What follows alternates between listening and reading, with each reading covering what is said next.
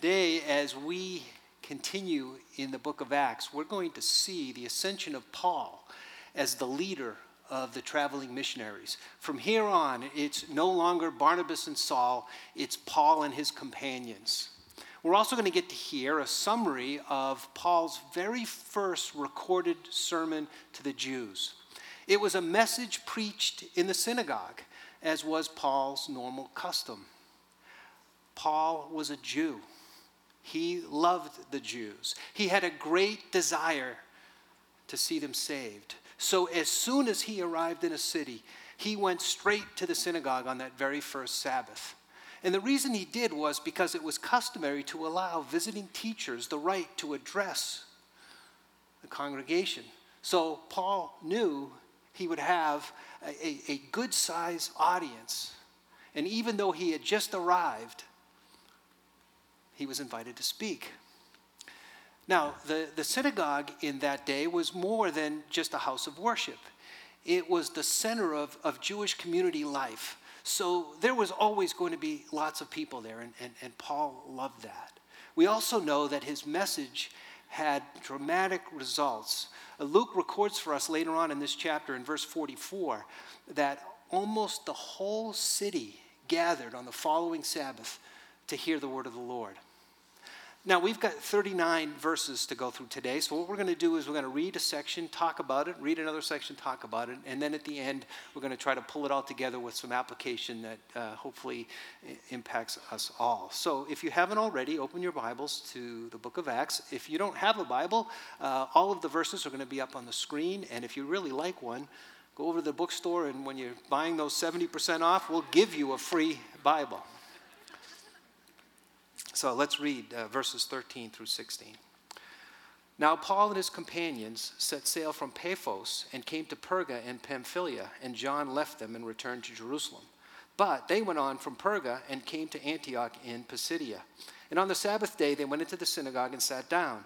After the reading from the law and the prophets, the rulers of the synagogue sent a message to them saying, "Brothers, if you have any word of encouragement for the people, say it." So Paul stood up and motioning with his hand said, "Men of Israel, and you who fear God, listen." Now, there are two cities of Antioch that are mentioned in chapter 13. The first, in verse 1, is the Antioch in Syria from which the missionaries were originally sent. The one mentioned here in verse 14 is in the region of Pisidia. That's in Galatia, which is modern-day Turkey. Now, the city is located just north of the Taurus Mountains. It's rather a remote place, but there was a large Jewish population there. We also know that there were more than just Jews in the synagogue. When Paul says, "you who fear God," he's referring to God-fearing Gentiles who were allowed to kind of sit at the back of the synagogue and hear what was going on. Now, in verse 15 here, we get to see a typical order of service in a synagogue in that day. It would start with a prayer, a specific prayer. And Tony checked me out on this. It was Baruch atah Adonai Eloheinu melech haolam asher kitshonu b'mitzvotzav v'tzivanu lahadlik ner shel Shabbat. Now, what that means is, "Blessed art thou, O Lord our God, King of the universe, who has taught us the way of holiness by his commandments, including observing the Sabbath." So after the prayers would come a reading from the law, and that was very oftentimes the Shema, which is Deuteronomy chapter 6, verse 4. "Shema Yisrael, Adonai Eloheinu, Adonai Echad." "Hear, O Israel, the Lord our God, the Lord is one." Now, you had prayers, you had a reading from the law, then you had a reading from the prophets, and then it was followed by an address from a competent speaker. Paul was a student of the famous Rabbi Gamaliel, so he would have been considered highly qualified. Now, what we get here is just a summary of Paul's sermon. It only takes about 3 minutes to read. And we know from other passages in Acts that Paul could be rather long-winded. In fact, there was one section where he was preaching and a young guy was sitting on a windowsill and he fell asleep and fell right out the window. So a 3-minute sermon was not his typical. But what we're going to do is we're going to read it in sections and talk about it. So back to Acts 13, now to verse 16. So Paul stood up and motioning with his hand said, "Men of Israel, and you who fear God, listen. The God of this people Israel chose our fathers and made the people great during their stay in the land of Egypt. And with an uplifted arm, he led them out of it. And for 40 years, he put up with them in the wilderness. And after destroying 7 nations in the land of Canaan, he gave them their land as an inheritance. All this took about 450 years. And after that, he gave them judges until Samuel the prophet. Then they asked for a king, and God gave them Saul, the son of Kish, a man of the tribe of Benjamin, for 40 years. And when he had removed him, he raised up David to be their king, of whom he testified and said, I have found in David, the son of Jesse, a man after my heart, who will do all of my will." So, like Stephen's message in Acts 7, Paul starts his message with an Old Testament history lesson. But did you notice that this history lesson centers on God's activity on behalf of Israel? In fact, in those 7 verses, he gives 9 specific things that God did for Israel throughout their history. First, he says in verse 17 that God chose them. Then he says that God made them prosper while they were in Egypt early on. And then he says after they were taken into slavery, God led them out of slavery. And then in verse 18, he says that God endured their grumbling for 40 years in the desert. Then in verse 19, he says God defeated the 7 nations that lived in the land, and God gave them the land of Canaan. Then in verse 20, he says he gave them judges to lead them. And then in verses 21 and 22, he says he gave them Saul to be their king. Then he had to remove Saul, and he gave them David, Israel's greatest king. So, God's care for Israel has always been a source of interest and pride to the Jewish people, even to this day. In fact, it was God's redemption of Israel from slavery in Egypt that convinced me that there really was a God. And it began my journey as a Jewish person to find out who this God really is. You see, I was taking a Civil War history class at the University of Massachusetts, and our professor made it very clear that it took the bloodiest war in the nation's history in order to end slavery. Yet that made me think that it was a historical fact that the Jews just walked out of Egypt. They were slaves. There was no battle. There were no wars. They just left. And I realized that had to be as a result of the intervention of God on behalf of Israel. I guess the reason I was thinking about it is about a year before that, I was sitting in my dorm studying, and 2 guys walked into my room, and they looked at the wall, and there was a poster on the wall that said, "I believe in God even when he is silent." And they said, "Hey, do you really believe in God?" And I said, "I don't know. It's just a cool poster." And they said, "Well, we'd like to tell you how you can have a personal relationship with God." And I said, "No, I'm sorry. That's not possible. I'm a Jew. I can't even write the word God. I have to write G-D. I can't even be in the direct presence of God. When I go to a synagogue, I have to put a yarmulke on my head because I can't have direct access to God. And you're telling me I can have a personal relationship with God? That's just not possible." I said, "But we'd like to tell you how you can." I didn't feel like studying anymore, so I said, "Okay." Well, just at that moment, my roommate, who was Catholic, walked into the room, and he didn't feel like studying either, so he sat down to listen. So they pulled out this little pamphlet. It was a little orange booklet. It was called 4 Spiritual Laws. All right. And they started to go through it page by page. It meant nothing to me. I didn't understand a word they said, honestly. But my roommate, somehow, God grabbed a hold of his heart while he listened to that story, and he said, "What do I need to do to have that?" And they said, "Let's get down on our knees and let's pray." And I'm kind of sitting there going, "Oh boy." What's this all about? Well, they prayed together, and Alan's life completely changed. So I did the only thing that was reasonable in my mind. I moved out. I moved in with another guy who about halfway through the semester I was living with him got saved by the same guys. So I did again the only thing that was reasonable. I moved into a fraternity. Okay, here I'm going to be safe. But the interesting thing was those guys continued to pursue me in kindness. They were so nice to me. They invited me to events, to ball games, to meetings, and I said no most of the time. And when I said yes, I probably didn't even show up. I was not very nice, but they were incredible. They continued to be involved in my life. Until one point I finally said, okay, I'm ready to hear about this. What do I do? And they said, well, we'd like you to read the New Testament. I'm like, okay, where do I start? They said, start with the Gospel of John and you read the New Testament, then we'll talk about it. Well, I did. I read the Gospel of John and I thought, wow, this Jesus is a pretty good guy. He's pretty smart. But that's all.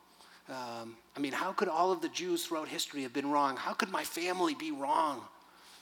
He's just a good guy. In fact, I decided that I was going to have a big four. Most Jews have a big three.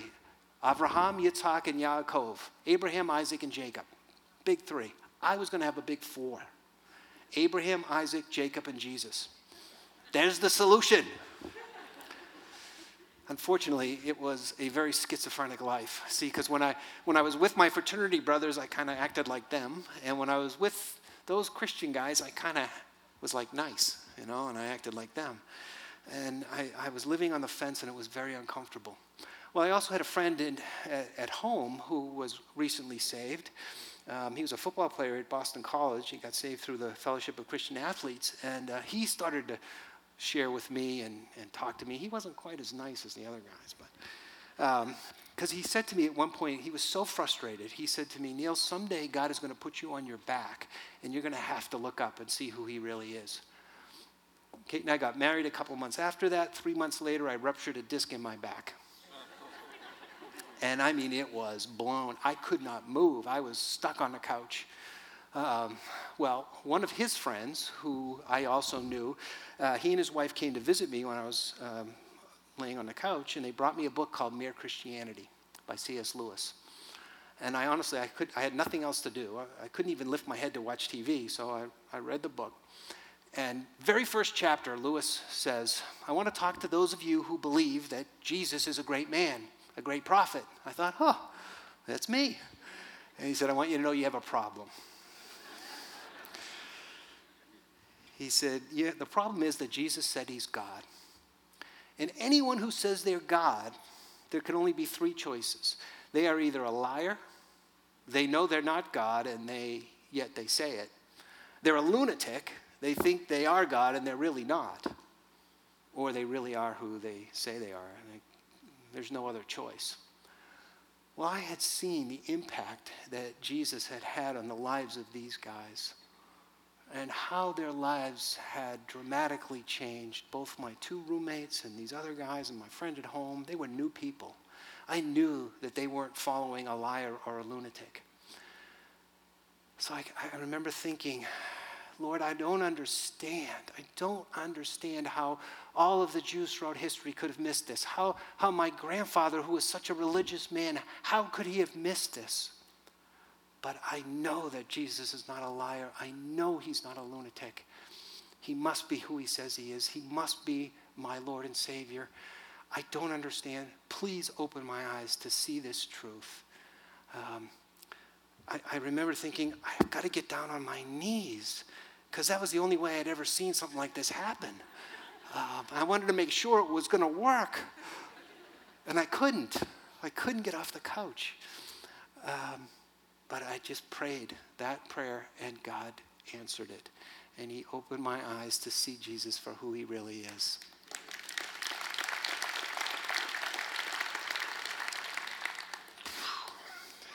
Where was I? Let's get back to chapter 13. So after Paul's history lesson, he shows that his message is the natural sequel to Old Testament history, that God's faithfulness to his promises to Israel were ultimately fulfilled in Jesus. Let's go ahead and read the rest of his message, beginning in verse 23. Of this man's offering, speaking of David, God has brought to Israel a Savior, Jesus, as he promised. Before his coming, John had proclaimed a baptism of repentance to all the people of Israel. And as John was finishing his course, he said, "What do you suppose that I am? I am not he. No, but behold, after me one is coming, the sandals of whose feet I am unworthy to untie. Brothers, sons of the family of Abraham, and those among you who fear God, to us has been sent the message of this salvation. For those who live in Jerusalem and their rulers, because they did not recognize him, nor understand the utterances of the prophets which are read every Sabbath, fulfilled them by condemning him. And though they found in him no guilt worthy of death, they asked Pilate to have him executed. And when they had carried out all that was written of him, they took him down from the tree and laid him in a tomb. But God raised him from the dead, and for many days he appeared to those who had come up with him from Galilee to Jerusalem and are now his witnesses to the people. And we bring you the good news that God has promised to the fathers. This he has also fulfilled to us in their children by raising Jesus." Paul presents his sermon in such a way that he connects the dots of Old Testament history, reaching the conclusion that Jesus is the Messiah, God's one and only provision for the forgiveness of sins. He says that Jesus is who he says he is, first through the testimony of John the Baptist, then through the testimony of fulfilled prophecy, and then finally through the resurrection, through the fulfillment of prophecy in Christ's resurrection. Now, he starts with John the Baptist because of his transitional role between the Old and the New Testament.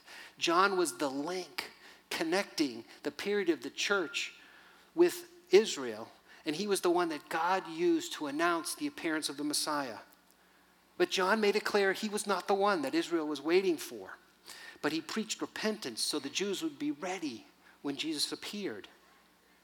So John the Baptist was the first source of testimony. The second was fulfilled prophecy. He says that when the Jewish leaders in Jerusalem condemned Jesus to die, it was a fulfillment of prophecy. When they took his body from the cross and laid it in a tomb, it was a fulfillment of prophecy. Those prophecies and dozens more provide overwhelming evidence that Jesus is, in fact, Israel's Messiah. But then in verse 30, he gives the greatest testimony of all, and that is the testimony of the resurrection of Jesus. In Romans chapter 1, verse 4, Paul, speaking of Jesus, said, "He was declared to be the Son of God in power, according to the Spirit of holiness by his resurrection from the dead." So not only did more than 500 witnesses see him after he was risen, but Paul shares a number of prophecies leading to the resurrection itself. Let's continue on, beginning in verse 33. He says, This he has fulfilled to us, their children, by raising Jesus, as it is also written in the second psalm. You are my son, today I have begotten you. And as for the fact that he raised him from the dead, no more to return to corruption, he has spoken in this way. I will give you the holy and sure blessings of David. Therefore, he says also in another psalm, you will not let your Holy One see corruption.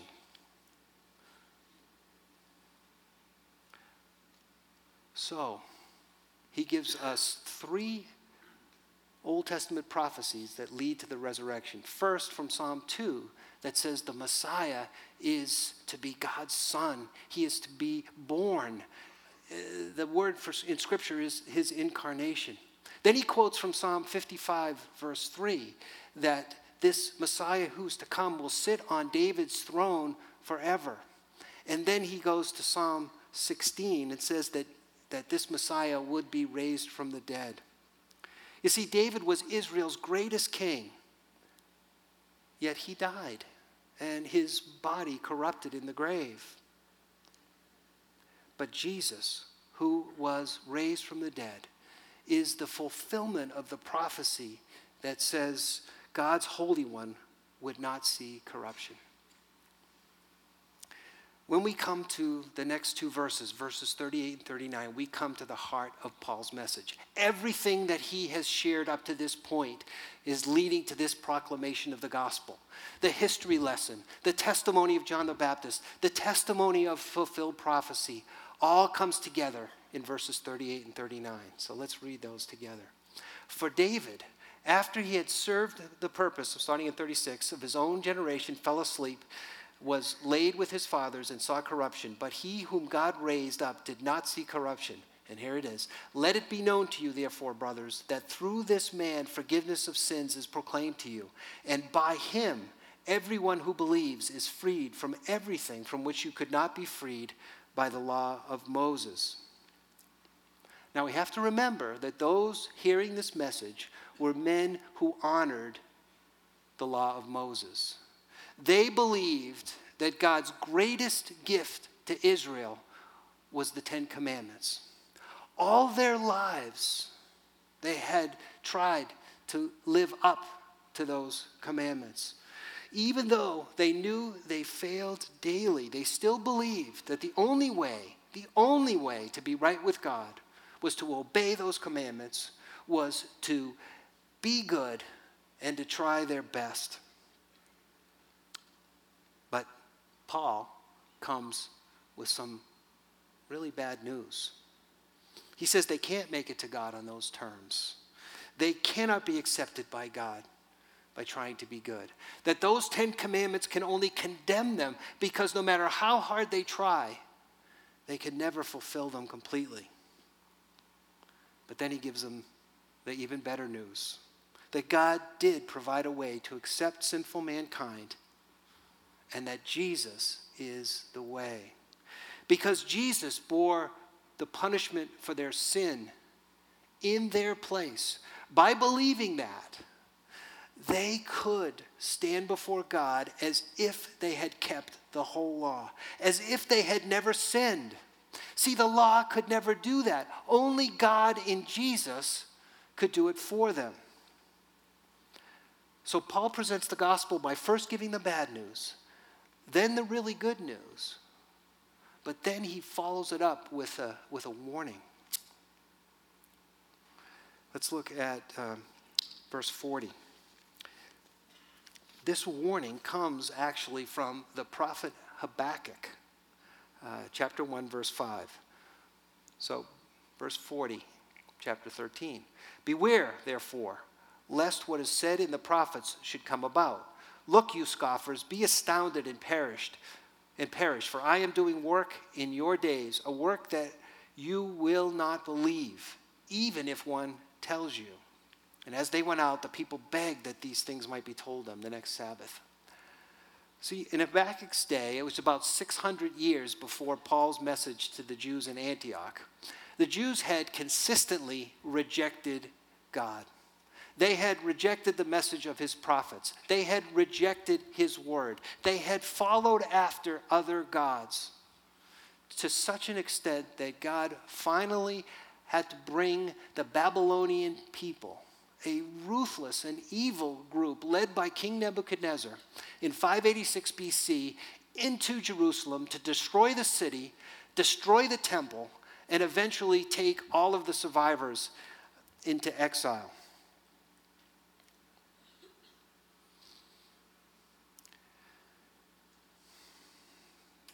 The warning that Paul gives to the people of Antioch here is that if they fail to accept the message of mercy and forgiveness in Jesus, they too would would receive God's judgment. Although God is a God of such great grace in Jesus, because he is perfectly holy, he is also a God of justice. All sin must be judged, if not atoned for, by the death and resurrection of Jesus. And unfortunately, the rest of this passage shows that Habakkuk's prophecy is fulfilled right there in Antioch as the Jews rejected the words of mercy in Jesus. Let's read the rest of the passage beginning in verse 42. As they went out, the people begged that these things might be told them the next Sabbath. And after the meeting of the synagogue broke up, many Jews and devout converts to Judaism followed Paul and Barnabas, who, as they spoke with them, urged them to continue in the grace of God. The next Sabbath, almost the whole city gathered to hear the word of the Lord. But when the Jews saw the crowds, they were filled with jealousy and began to contradict what was spoken by Paul, reviling him. And Paul and Barnabas spoke out boldly, saying it was necessary that the word of God be spoken first to you. Since you thrust it aside and judge yourselves unworthy of eternal life, behold, we are turning to the Gentiles. For so the Lord has commanded us, saying, I have made you a light for the Gentiles, that you may bring salvation to the ends of the earth. And when the Gentiles heard this, they began rejoicing and glorifying the word of the Lord. And as many as were appointed to eternal life believed. And the word of the Lord was spreading throughout the whole region. But the Jews incited the devout women of high standing and the leading men of the city, stirred up persecution against Paul and Barnabas, and drove them out of their district. But they shook off the dust from their feet against them and went to Iconium. And the disciples were filled with joy and with the Holy Spirit. See, the Jews of Antioch couldn't accept a Messiah who embraced Gentiles. It was fine for him to preach the coming of the Messiah to the Jews, but as far as they were concerned, proclaiming that God accepted the Gentiles on an equal basis was blasphemy. The Jews rejected the gospel that was open to all people without distinction, but the Gentiles heard the message and they rejoiced. Go back to verse 48 for a moment. Luke says, and when the Gentiles heard this, they began rejoicing and glorifying the word of the Lord. And as many as were appointed to salvation believed. Here we see very clear evidence of the both and of salvation. Both human responsibility and God's election. Both are true. These Gentiles took an active role in believing the gospel. But the only reason they did was because it was in response to God's convicting them of their sin and appointing them to eternal life. In other words, God was the one who allowed them to believe that all salvation is by the grace of God. And God had appointed some of these Gentiles to hear and believe this message. But unfortunately, we see two different responses to the message of the gospel. We see rejoicing and acceptance, some Jews and some Gentiles, and we see rejection and persecution by the majority of the Jews. It's because the gospel is like a knife, and it cuts right through society. Sometimes it even cuts right through a family. In some, it awakens faith, and in others only animosity. Some will decide for, and some will decide against. Some will be released from bondage to sin and death, and some will turn away and may even eventually harden their hearts. Those of us here today, Jew or Gentile, who have responded in faith, who have been appointed graciously by God to eternal life, have the great privilege of living a life, as Tom said last week, as an I love you back to God. I see three specific things in this passage that show us on how we can do that, how we can live a life that says to God, I love you, I am so grateful for what you have done for me. And these are things that we are to do out of love, not out of obligation. The very first one is that the God who appointed the end, those who will believe, is also the God who appointed the means. That means that those of us who have believed must live a life in such a way to make the invisible God visible. We must speak the gospel. We must live the gospel. We must be salt and light in a dark and thirsty world. And you know what? Some people will hear it, and some people will reject it. Some will even reject us. But we must continue to share and to demonstrate love. Don't give up, okay? I am sure that if there isn't more than a couple of people in this entire room who there isn't someone in their life that they have been sharing the truth with and that have turned from it or have rejected it, don't give up. It was 5 years from the time that those two guys walked into my room until that person handed me the book by C.S. Lewis. 5 years. And in those 5 years, those guys continued in persistence and prayer and love to make a difference in my life until finally God opened my eyes to see the truth of who he was. Don't give up. Don't give up. The second thing I see here is found in verse 43. Go back there with me for a moment. And after the meeting of the synagogue broke up, many Jews and devout converts to Judaism followed Paul and Barnabas, who, as they spoke with them, urged them to continue in the grace of God. Those of us who have received God's grace in order to believe must continue in the grace of God. And in the next section, those next 5 verses, from verses 44 to 49, 4 times God speaks of the power of his word.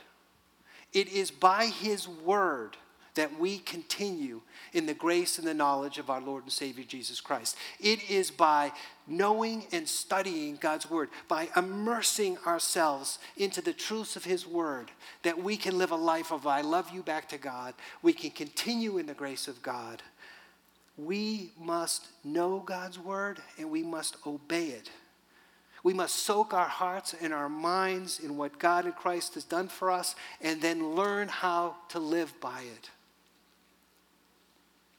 And that is found, how we do it is right there in his word. Let's look at 2 Timothy 3, verses 16 and 17.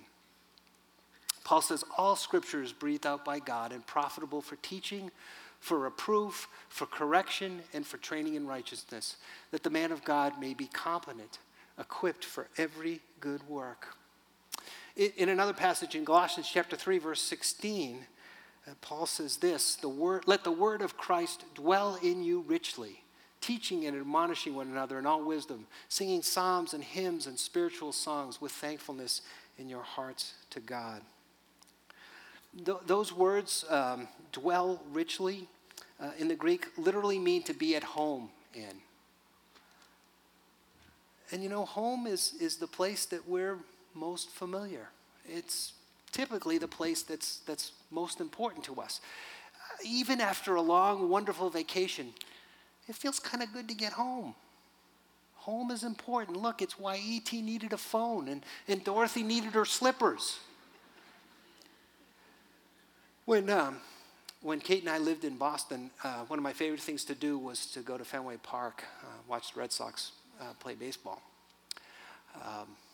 Fenway Park is one of the oldest stadiums in all of Major League sports. You've heard of the concept of home field advantage. Well, it's really doubly true at Fenway because of the unusual design of the stadium. And no one, in my mind, exemplified the idea of home field advantage more than Carl Yastrzemski, who was the Hall of Fame left fielder who played for the Red Sox in the 60s and 70s. He played and practiced so often at Fenway that he knew every contour of that 37-foot high, 240-foot wide wall they called the Green Monster. No matter where the ball was hit off of that wall, he would position himself in the exact right place to get that ball and fire it into second base and either get the guy trying to stretch it into a double or hold him to a single. There is no way that the visiting left fielder could possibly know that wall. Why? Because he wasn't at home at Fenway. Home is the place that we know the best.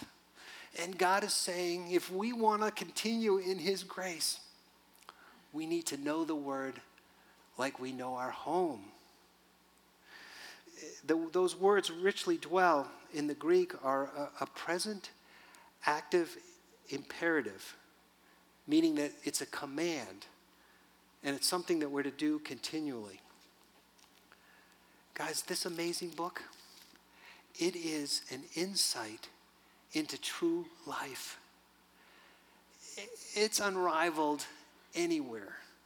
In fact, the writer to the Hebrews in chapter 4, verse 12 says, the word of God is living and active.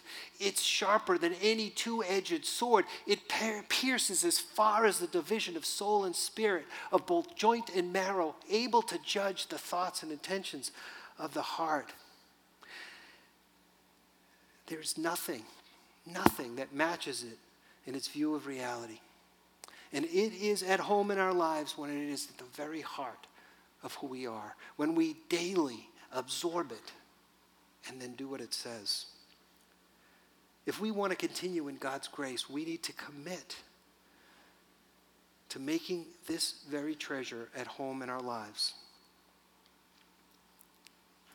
And then finally, in verse 52, the last verse of the chapter, let's read that.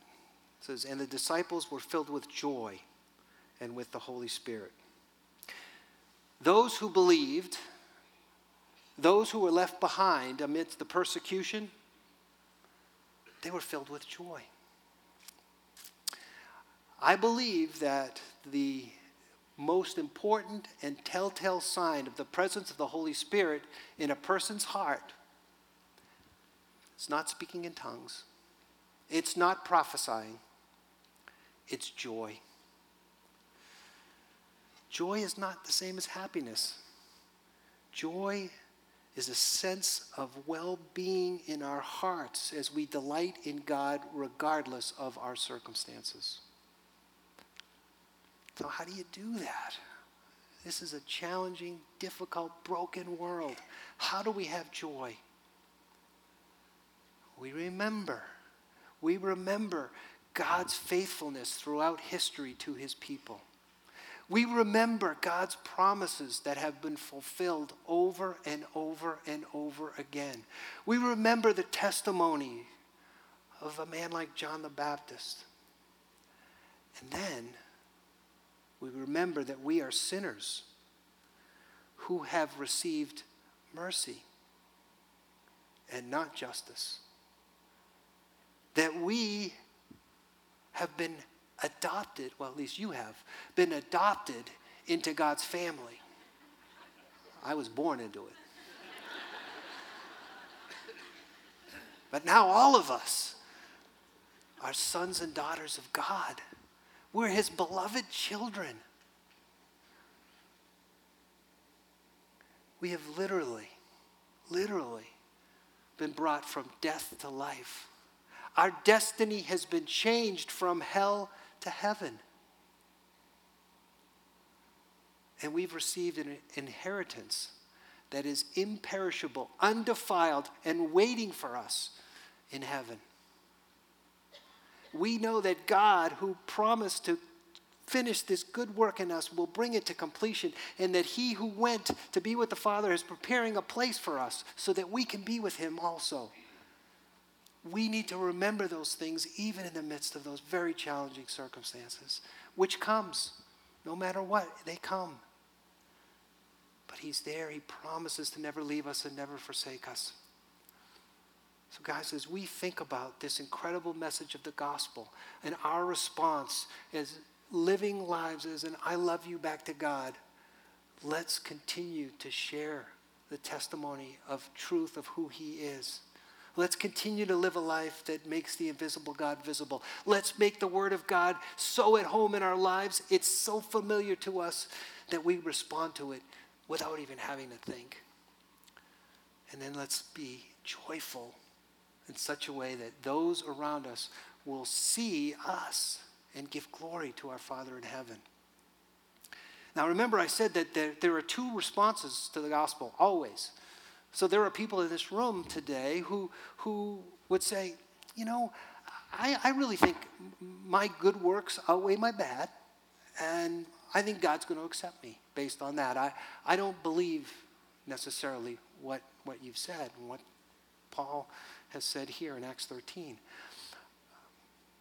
Remember that God made it very clear that you can't make it to him by your own works, that you must have someone to stand in your place, a perfect someone, and that is Jesus. I pray, don't do what I did. Don't take 5 years. I wasted 5 years. Don't do it. Listen and believe. If God is stirring even a little bit in your heart, that's the Holy Spirit. Just let go of the other and believe that Jesus is who he says he is, your Lord and Savior. Let's pray. Father, we thank you for Paul's persistent, powerful message of the gospel. Thank you for reminding us of your faithfulness throughout history and your goodness to your people and your grace. Lord, I pray as your people, we will continue in that grace. And we will, out of love, and decide to share your truth and learn your word and live with joy. For those of us who are here today who struggle with this message, I pray, Lord, you would open their hearts, appoint them to salvation, and allow them to believe. And we pray all these things in Jesus' name. Amen.